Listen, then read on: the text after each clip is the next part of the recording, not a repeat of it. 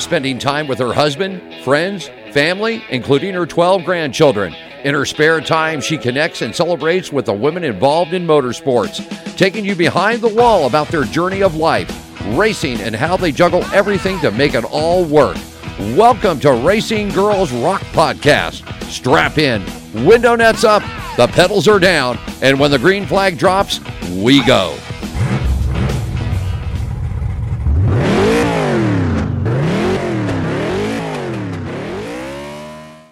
Hello, everyone. This is Melinda Russell with Racing Girls Rock Podcast, and it's my honor today to interview Jamie Howe.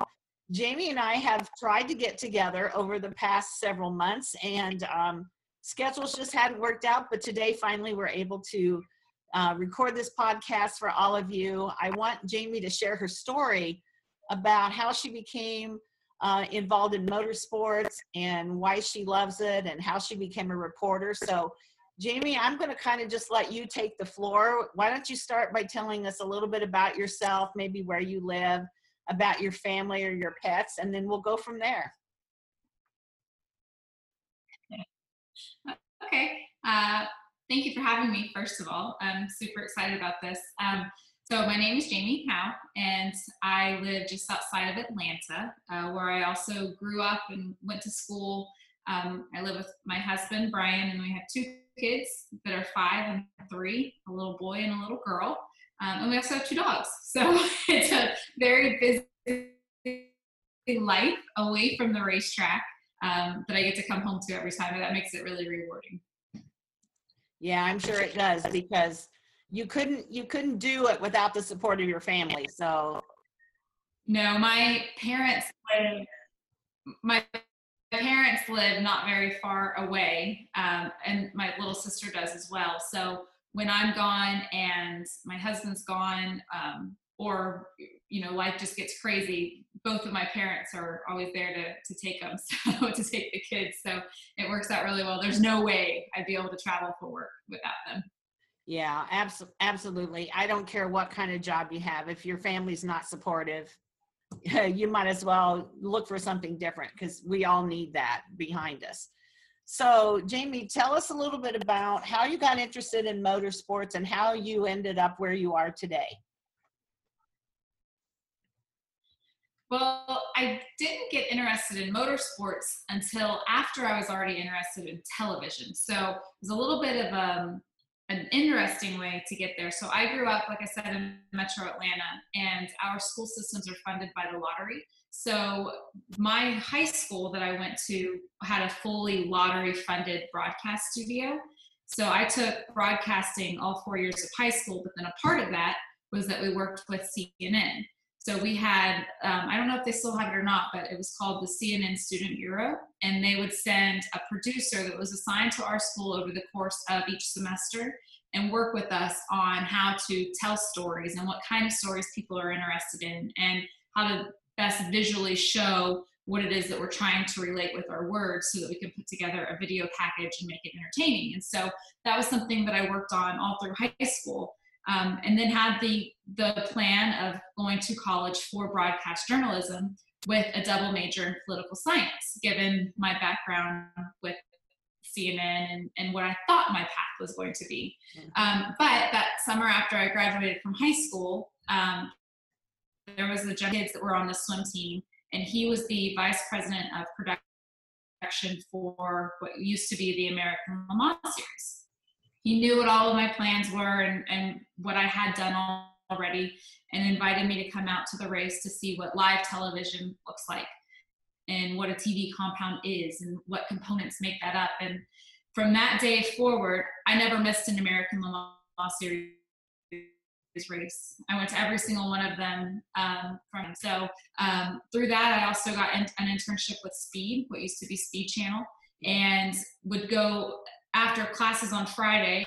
I would drive up to Charlotte, where they're based, and I was engulfed with all things motorsports, not just sports cars, but I would cut the highlights from the Formula One races or the NASCAR races or the Xfinity races or whatever they had coming into the building. I would cut all of those highlights. So I came into it through production and just really fell in love with motorsports. it gets in your blood, doesn't it?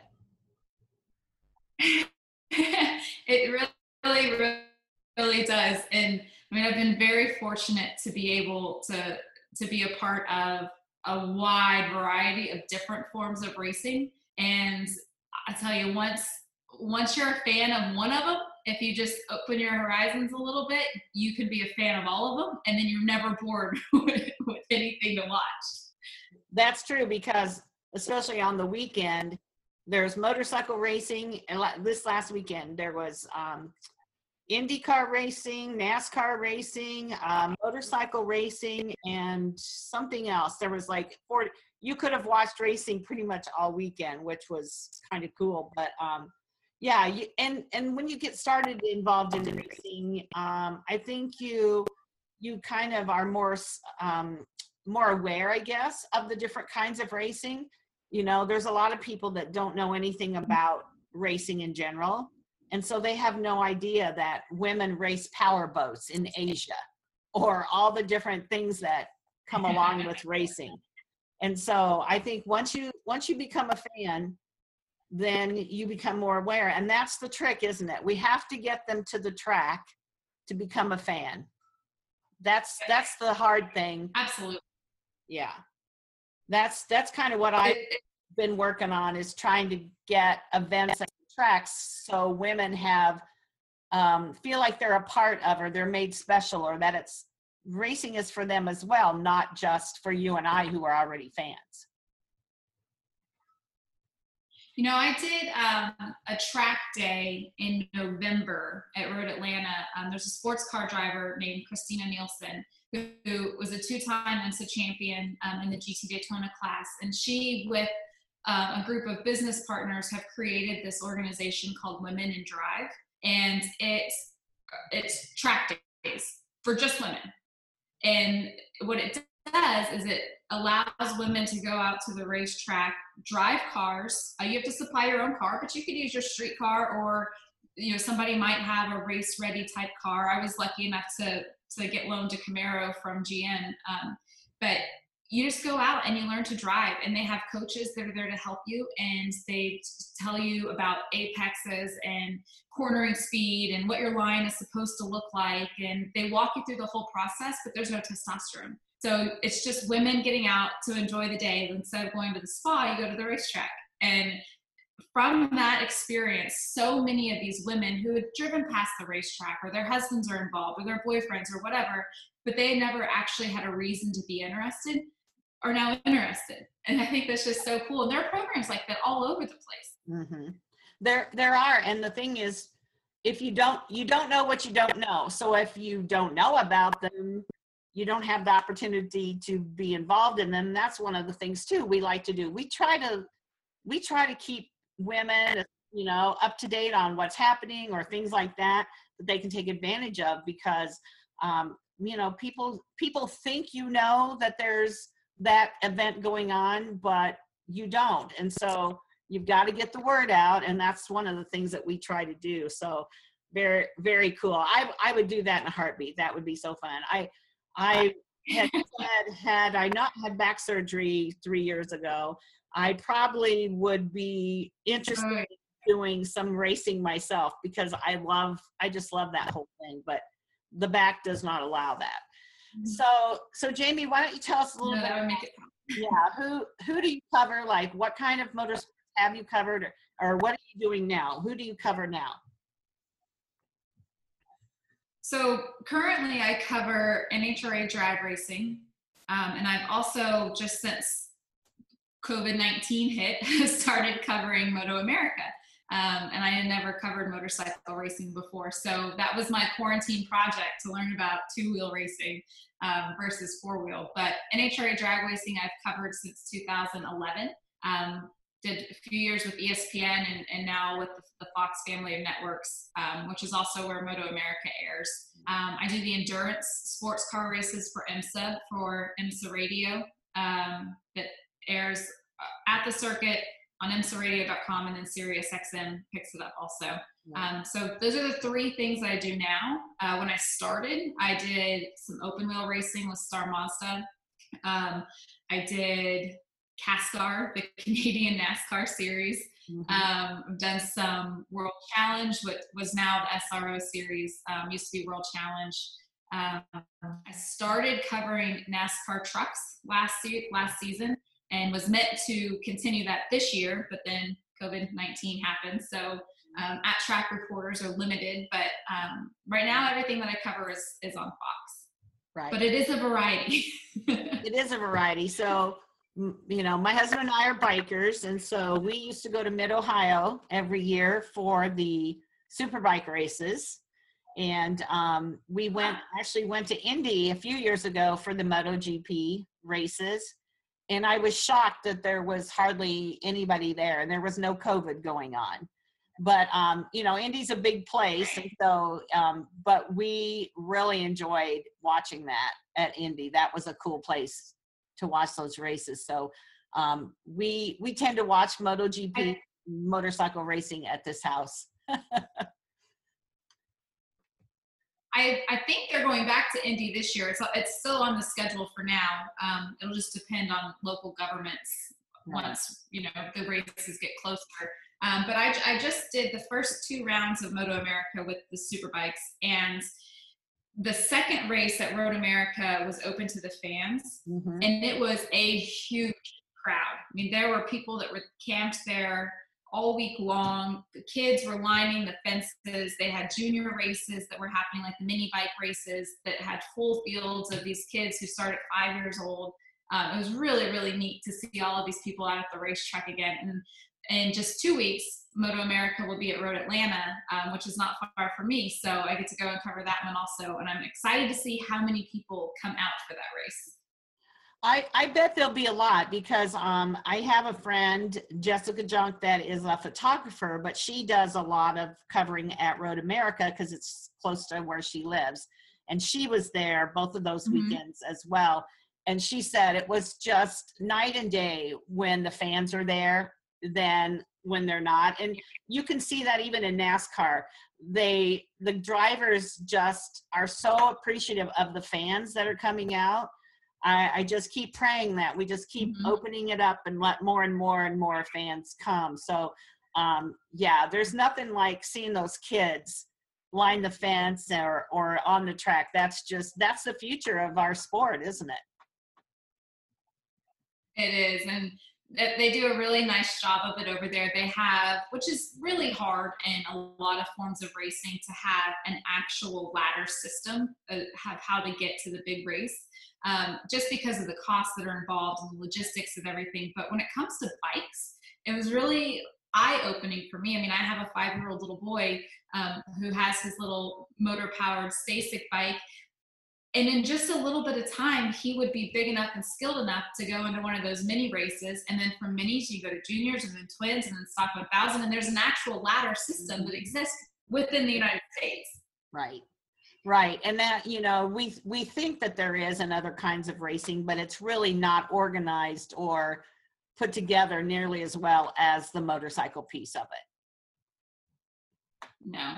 No, because there just aren't, you think, like, take drag racing, for example. They have a fantastic junior dragster program. And kids of all ages have places all over the country where they can go and run their junior dragsters. But then what is there between junior dragsters and Top Fuel? There's alcohol, there's the comp class, but just logistically, it's not as in your face. Here we go. No, it's more, you've got to really commit to it. You've got to travel. You have to travel everywhere. And so that's the expense, even not just the cars, but the traveling is a huge expense for families.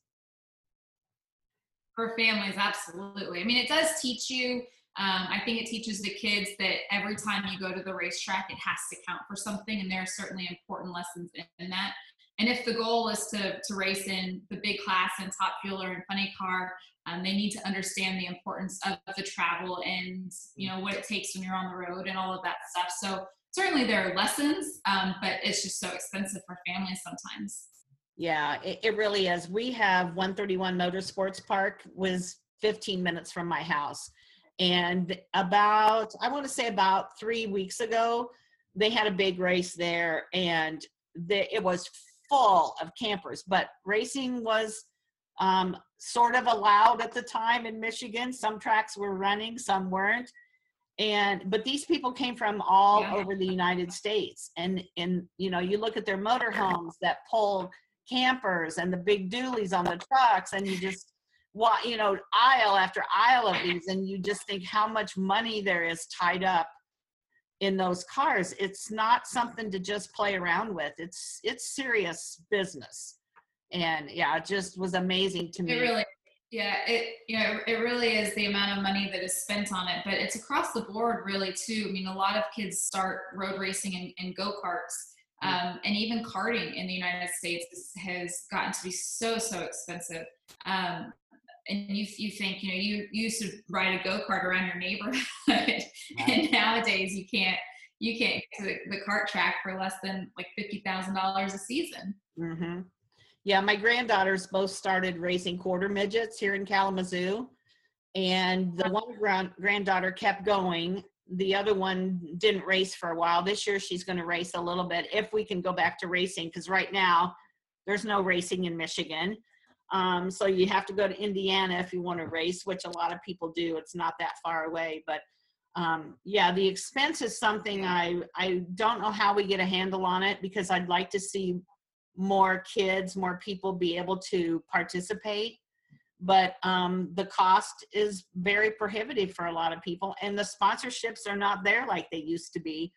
So you see less and less people at the track. I think that it's the cost that's keeping them away more than anything. Yeah, you used to have a lot more junior drivers and people who won scholarships. The scholarship programs, I think if the sponsorship money was there, or there were big teams across all of motorsports that wanted to put some kids through a scholarship program, it'd be a great place to start, just to get some kids back into the action. Because what you don't want to do is have the sport age out and have all of the drivers or the riders just become too old and there not be enough talent to fill in for them. Yeah, that's a very, very good point. And, you know, we need to think about that. Some of those big teams, that would be great for them to sponsor some younger kids and move them up, and like a development series for that. So yeah, there's a lot to motorsports that most people don't think about that's behind the scenes. And yeah, that's kind of what I like to do. I like to tell people, go to the track some weekend, whatever kind of racing it is, and follow your favorite driver, or follow a driver who's willing to let you be in their pits with them, or watch what all they have to do to get that car on the track. Because so many people go to the racetrack, they sit down, they get their beer, they get their snacks, and they watch the races, and they go home, and they never think about how much money, how much time is invested to get those cars there for their entertainment. And so I always encourage people, at least once, go to the track when the team gets there at noon, when the races aren't till 7 o'clock, and go through the steps. And then you're, I think, a much better fan, a much more appreciative fan of what they're offering for your entertainment, because it is an entertainment sport. Exactly. Yes, and that has to be at the forefront of what racing is. It's always an entertainment. One of the things that is great about NHRA is that they allow, every ticket is a pit pass. Right. And one of the things that impressed me when I first went to my first drag race was how much the drivers are actually doing in between the different rounds. I mean, the fact that the cars come in and are completely torn apart and rebuilt from the bottom of the engine up after each round is impressive enough. But then you watch what the drivers are doing, and they don't just strap into the cars and make these runs. They have to pack their parachutes. A lot of them are responsible for the fuel mixture. They sign autographs, and they're doing all of this work with fans just standing, 6 feet away from the race car. So it's a great show in between rounds if you can make it out to the racetrack. Yeah, absolutely. And that is one of the things that drag racing does better or different, however you want to look at it, than NASCAR or even, truck series, whatever it might be, because it's obviously harder to get to the drivers in those races. So Jamie, what is your favorite thing about being a reporter at the racetrack? I love telling the stories of the people. I mean, I think that the guys that are in the booth, they really get to tell the story of the race and what's happening on the track, whether it be in road racing or on a drag strip or whatever. They get to call that action, but people are what people relate to. And so I like to be able to share what's going on in the head of that driver. What kind of things were they thinking about before they got in the car? What sort of things have changed within the team? Is there a new team dynamic? Just all of the behind the scenes stuff that you wouldn't get if you were just watching as a spectator in the stands or watching on your television at home. Yeah, I love the stories. I'm with you there. I owned a weekly newspaper for 10 years in a little town in Illinois, and we called it the Good Newspaper because we did human interest stories. And if you wanted to read the court reports and the obituaries, then you needed to buy the daily paper, because I wanted to tell the stories of people, and that's always been close to my heart. It's why I do the magazine that I do, because I like telling those ladies' stories. And you know, I've had people say, "Oh, well, who have you have in the magazine?" as if it has to be famous people. And I said, most of the time, it's people you've never heard of. It's women you would have never heard of, but they all have a story and they all have a passion for motorsports. And when they get their story put into even a digital magazine like mine, it just makes their day. It just makes them feel important and celebrated. And I love doing that. And that's why we do the magazine. What have you got going on now this summer? So COVID hit, that really put a stop to most of all of us, what we were planning. I had about a dozen events planned at NASCAR tracks for women starting back in April. The only one that's still on the schedule is Phoenix for championship weekend on the day of the Xfinity race. So we're hoping that's still gonna come off. But what does your schedule look like, and where will you be now, or do you know, the rest of the season? It's really it's really fluid at the moment, just because race schedules are so up and down. The series that I cover are at the beck and call, I guess, they're at the mercy of the local governments. Mm-hmm. So, for example, NHRA was supposed to go to Seattle next week, and we know that that's not going to happen. Denver didn't happen. Brainerd has been postponed, and those are local government decisions. That's not the NHRA saying we don't want to go anywhere. So for now, my next drag race will be at Indy, what we're calling Indy 3. It'll be the third race in a row at Indianapolis, August 7th, 8th, 9th, that weekend. But before that, I'll do Moto America at Road Atlanta, which is July 31st through August 2nd. So I'll have those Superbike races, all of those races, actually. And then after that, it's really up in the air. There are a few drag racing. NHRA is supposed to come to Atlanta and Commerce at the end of August, and then go straight back to Indy for the U.S. Nationals. So fingers crossed that both of those events happen. But until the local governments say you are 100% allowed to come in and bring fans with you, the events won't happen. So that's what has it all up in the air. Yeah, so I guess the advice is just what I tell everybody. You just have to stay tuned in to social media, or follow, whatever series you want to go attend. Follow them, go to their website, because it could change from today to tomorrow. And Michigan, like I said, there's no racing here. They pretty much shut everybody down. I can go 2 hours or less to Indiana and watch racing. So you have to just be aware of what's happening. It's unfortunate. It's costs a lot of people. I feel bad for the people that own small tracks, because Mm-hmm. they have a big payment and no way to have any races. And and that carries all the way up to NASCAR. How many of those tracks didn't get to have the races that they were expecting? And they're dependent on the fans and the food and the beer and all of that. And like you said, you're limited to how many races you can go to. I haven't been able to go to any since I was in Phoenix in March, and then that was the last race. I have a hard card, but they are so limiting how many of us can come that I haven't even asked to go anymore until I see that they're going to open it back up. So it's really been frustrating. It's been frustrating not to be able to go, but I'm trying to find the positive in it. So, racing is important to you and I. I think that would be. Go ahead. I think that would be my one message to fans, is that just look at the sanctioning bodies with a little bit of a smile on your face before you throw out some criticism. There have been a lot of people, as ugly as social media can be some days, there's been a lot of people who have been really negative about races in all different series being canceled or moved or postponed. And this is something that's completely unprecedented. Right. They're not executives sitting in boardrooms going, how can we ruin our fans' days today? But it seems like that's what some people think.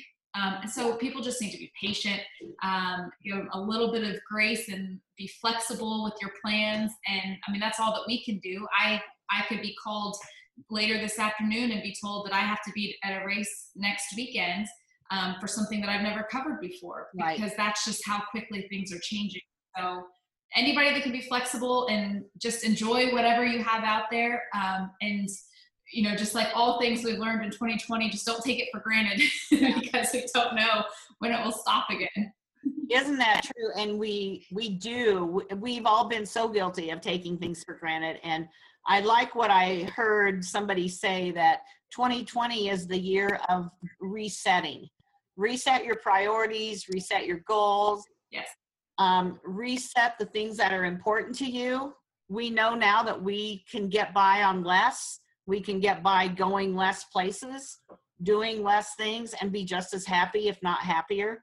So I agree. Patience is something that we all need to have an abundance of right now, and empathy for the people who really want to be out there promoting the races, holding the races, and they just can't. And so we have to be supportive of those people. And I appreciate that you said that, Jamie.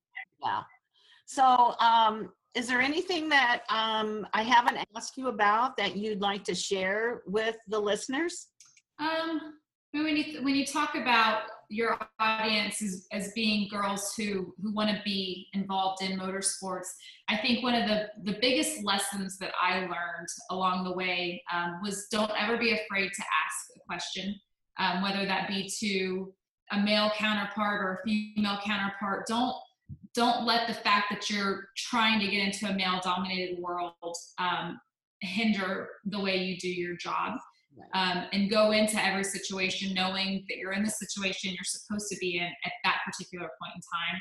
And if I had learned that probably 5 years earlier, I think I would have progressed much faster. But I was always afraid to offend somebody or to sound silly or to be thought of as, oh, she's just a girl, she doesn't know anything. But we learn by asking. So I think that anybody, male or female, who wants to go into this industry or any industry, just don't be afraid to ask. I think that's really good advice, because what they used to say in school, there's never a dumb question, although sometimes we're made to feel dumb when we ask those questions. But that's such good advice, because the little 3-year-old that asks why all the time, they're trying to learn, right? Yes. And I know you said you have a 3-year-old daughter. They're just trying to learn, and we have to remember that that's how they learn. And as well as you and I, we have to ask those questions if we don't know. And at my age of 64, I'm not afraid to say, I really don't know. I'll find out for you, and that's my best answer. So that's kind of how I've learned to handle that situation, so I don't look stupid or dumb or whatever. But Jamie, I've really enjoyed talking to you today. I'm sorry we didn't get this done sooner, but everything is in the right time, and today was the right time for you and I to be able to have a conversation. And I've really wanted to share about you. I've watched you on TV, and I think I texted you one day and said, I just saw you on TV, or sent you a Facebook message. And so it's kind of fun to be able to say, hey, I've talked to her, I know her, she's my friend. And so now that we've done this podcast, you're in the friends group for me, and I really appreciate that you took the time today. So any last thoughts that you might have before we say goodbye? No, I can't wait to hear it. And I really appreciate you having me on and reaching out to me on Facebook. Some people don't have such nice things to say on Facebook, so I appreciate it very much. Well, I think Twitter's the worst, actually. Twitter can be pretty nasty.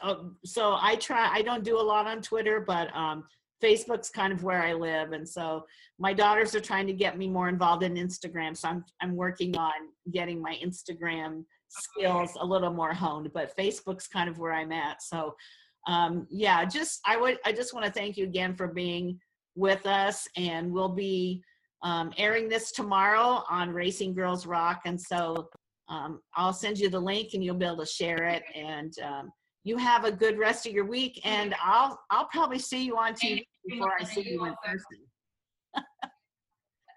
Okay, probably. Yeah. All right. Thank you. Thank you. Spending time with her husband, friends, family, including her 12 grandchildren. In her spare time, she connects and celebrates with the women involved in motorsports, taking you behind the wall about their journey of life, racing, and how they juggle everything to make it all work. Welcome to Racing Girls Rock Podcast. Strap in, window nets up, the pedals are down, and when the green flag drops, we go.